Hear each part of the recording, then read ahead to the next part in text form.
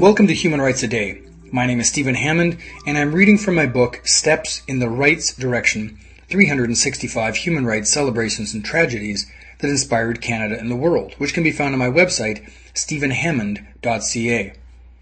On January the 4th, 1932, the United States' first Jewish governor, Moses Alexander, died. Moses Alexander was born in 1853 in Bavaria, the youngest of 8 children.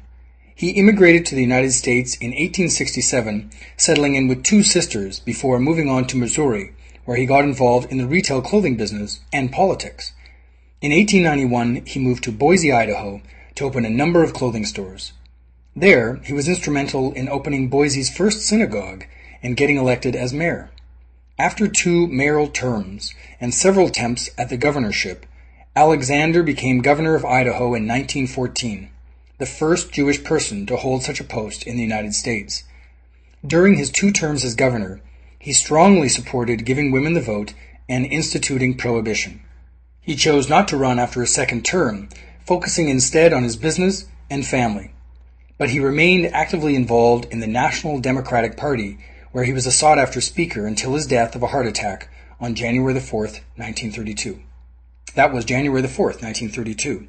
If you would like to hear a human rights story each day, be sure to click on the subscribe button. I'll tell you another story tomorrow. For more information on human rights, go to my website, stephenhammond.ca.